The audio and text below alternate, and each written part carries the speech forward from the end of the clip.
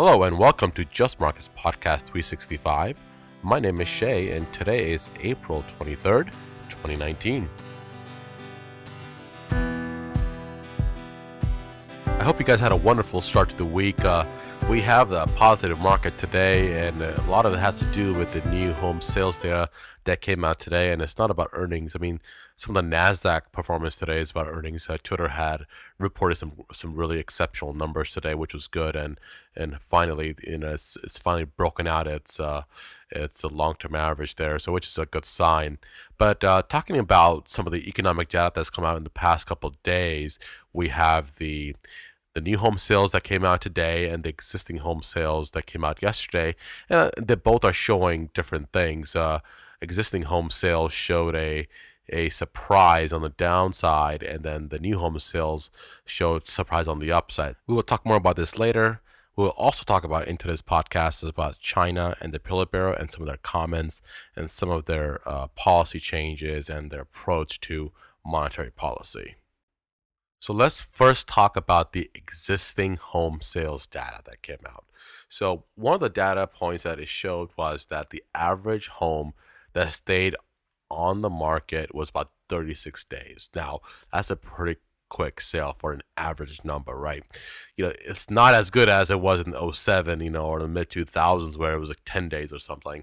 But this is still a pretty good number. In a blink of an eye, you can a home could be sold, so you'll have to move fast. So definitely, if the home is priced appropriately, you're getting these homes sold pretty quickly. Now, the existing home sales ran, the number came in at an annual rate of about 5.21 million rate for the annualized rate. So that means that at the moment, with the current data for this year, annually existing home sales will sell about 5.21 million this year, right? So that is as of March. Now that number is down from 5.3 that we initially thought end of February. So that number has come down. So that means that the March number was pretty slow, which is not a good sign for home sales. And I'm not going to talk about what I talked about yesterday, about home sales and auto sales. If you want to hear about that, you can listen to our podcast from yesterday and what my thoughts are about home sales and auto sales. So today, but this number was very disappointing, and because home sales are very, very important. So that's why you saw some mixed signals from the market yesterday, and this number is showing, existing home sales number is showing a trend downwards. If we had an upside surprise on this number yesterday, I could have said, okay, now the economy is improving and we're breaking out here. But the issue is that we're not. And this trend is showing lower, and it's broken out. Now, I hope it breaks out to the upside, and I hope that the April number looks better than expected, and it breaks out major on the upside. I hope that is the case, but hope is not a strategy. So we're going to stay with this and be real. And what the data is showing right now is that the housing market, the existing home sales data, is definitely showing some weakness. So the new home sale data has shown an upside surprise.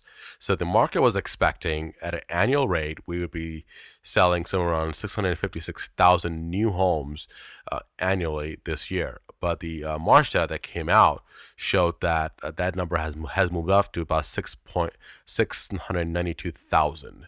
So this number is, of course, reported by the Commerce Department. So we're seeing that the new home sales are looking much better than the existing home sales. Now, there's definitely more existing home sales out there than new homes, right?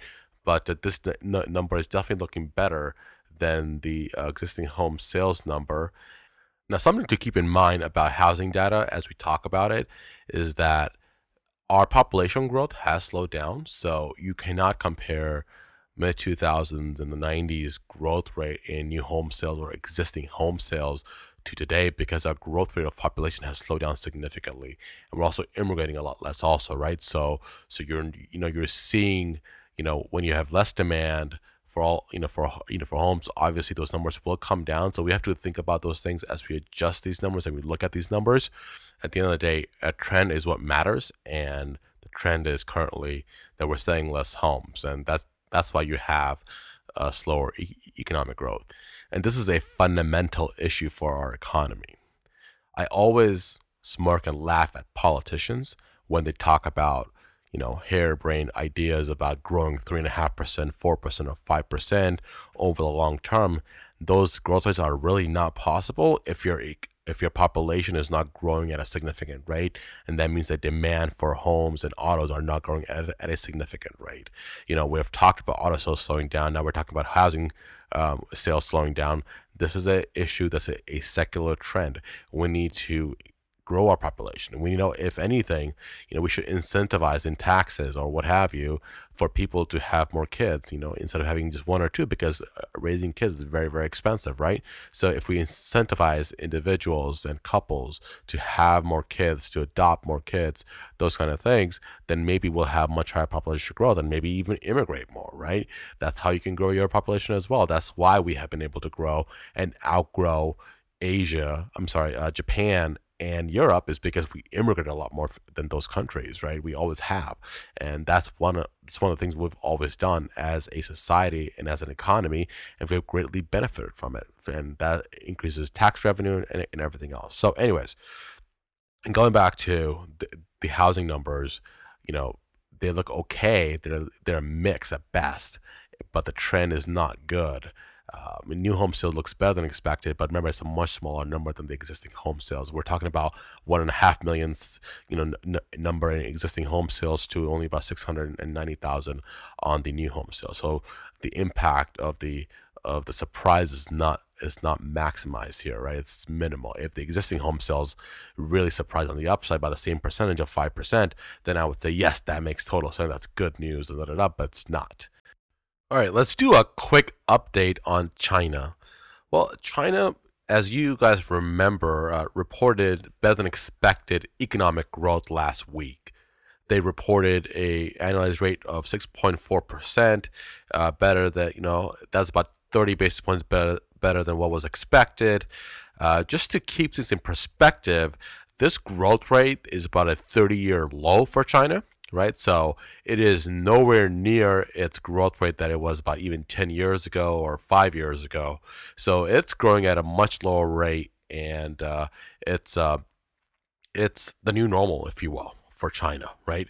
And as I'm going to talk about further about the Politburo, the Politburo met last week or over the weekend and talked about some of the policy direction, the both fiscal and monetary policy direction that they want to go into, and they talked a little bit about on how they want to do things, right? So what they talked about was they feel that all they want to do is fine tune the economy, the economic growth and price changes, right? So economic growth is GDP, price changes here would be inflation or deflation, right?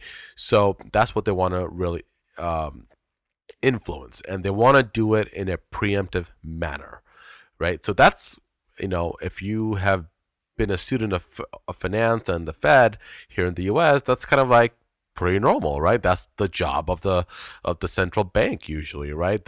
This is what they do. So the Politburo in China is like the board of governors, right, in a corporation, where Xi Jinping, their premier, is the chairman of the board of governors here, and the rest of the members are the ones that help make the decision in which direction the economic policy should go and how aggressive or passive they should be in those policies.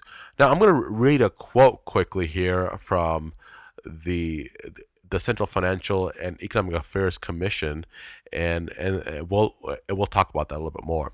Monetary policy needs to be neither too tight nor too loose, and should be fine-tuned in a timely and preemptive way based on economic growth and changes in price situations. In summary, what they're talking about is monetary policy in this case, right? Rates, reserve rates, and the equivalent of their Fed funds rate and rates in general. They want those rates to be fine-tuned, so they want to set a pace of economic growth where it grows at the current levels, right? This is what they want to do, and they want to keep prices stable. They want to keep inflation stable. That's what that means, and they want to make sure they're maximizing growth, but they do not want to sacrifice for inflation. And one of the reasons why they're doing this is they believe that the economy is at 6.4% or up to even 7% is growing at full potential in their minds, right? So, and they're not expecting double-digit growth again. They're not. So that's to, they have lower expectations for their economic growth in the future. And that is really, really interesting. As an investor, you, as you're investing in China, in the ETF, or you're buying A shares or pure plays, you have to think about you're probably not going to get the same types of returns that you've probably experienced in the last 20 or 30 years, right? So definitely lower those expectations. But what it also means is that you're not going to get the same amount of volatility also that you've also experienced in the past few years, because the Politburo is recommending or has thoughts that it should be more balanced approach instead of like growth, right? Maximize growth, pedal to the metal growth kind of thing. So they're definitely not doing that anymore. Now that's very, very interesting. And, remember the Politburo is the top decision-making body of the Communist Party there, right? So they're definitely they're definitely the major decision makers, and the fact that they're saying this, it's of great importance. Now, the Politburo also said that authorities will strike balance between stabilizing economic growth, promoting reforms, controlling risks, and improving people's livelihoods, adding that China would forward with structural efforts to control debt levels and prevent speculation in the property markets. So this is really interesting, right? They're not only talking about economic growth and stable pricing, but they're talking about controlling risks and debt, right? So what does that mean? That means that they're worried about speculation and bubbles, right? That have been created in the property market, for example. They feel that there may be a bubble in the debt space and in the property markets, right? So they are definitely worried about those aspects of their economy, and that's why they're being very, very careful. That's why they want to have a balanced approach, because they feel that if they're really aggressive, that's going to create more bubbles, or it's going to create issues where these bubbles can burst, right? And if bubbles burst, that's going to be a major economic issue for China and the Politburo, and how to deal with that, right? So that's what they're saying. So what to take away from these comments from the Politburo is that they're changing stances, they're being preemptive in their approach to monetary policy, and they are taking a balanced approach. They don't want to burst any bubbles. They feel that there are some in the debt market and in the property market, but they don't want to burst those because they feel it's going to be a major issue, and they don't want to tighten the policy too harsh because that will burst them. So that's why they're taking that balanced approach and slowly control those risks, right? Slowly work through those issues. And that's what they're doing. So if you're an investor in China and if you have money there, that should make you feel better. I'm not saying they're going to be successful. I'm saying that's the approach they're taking, right?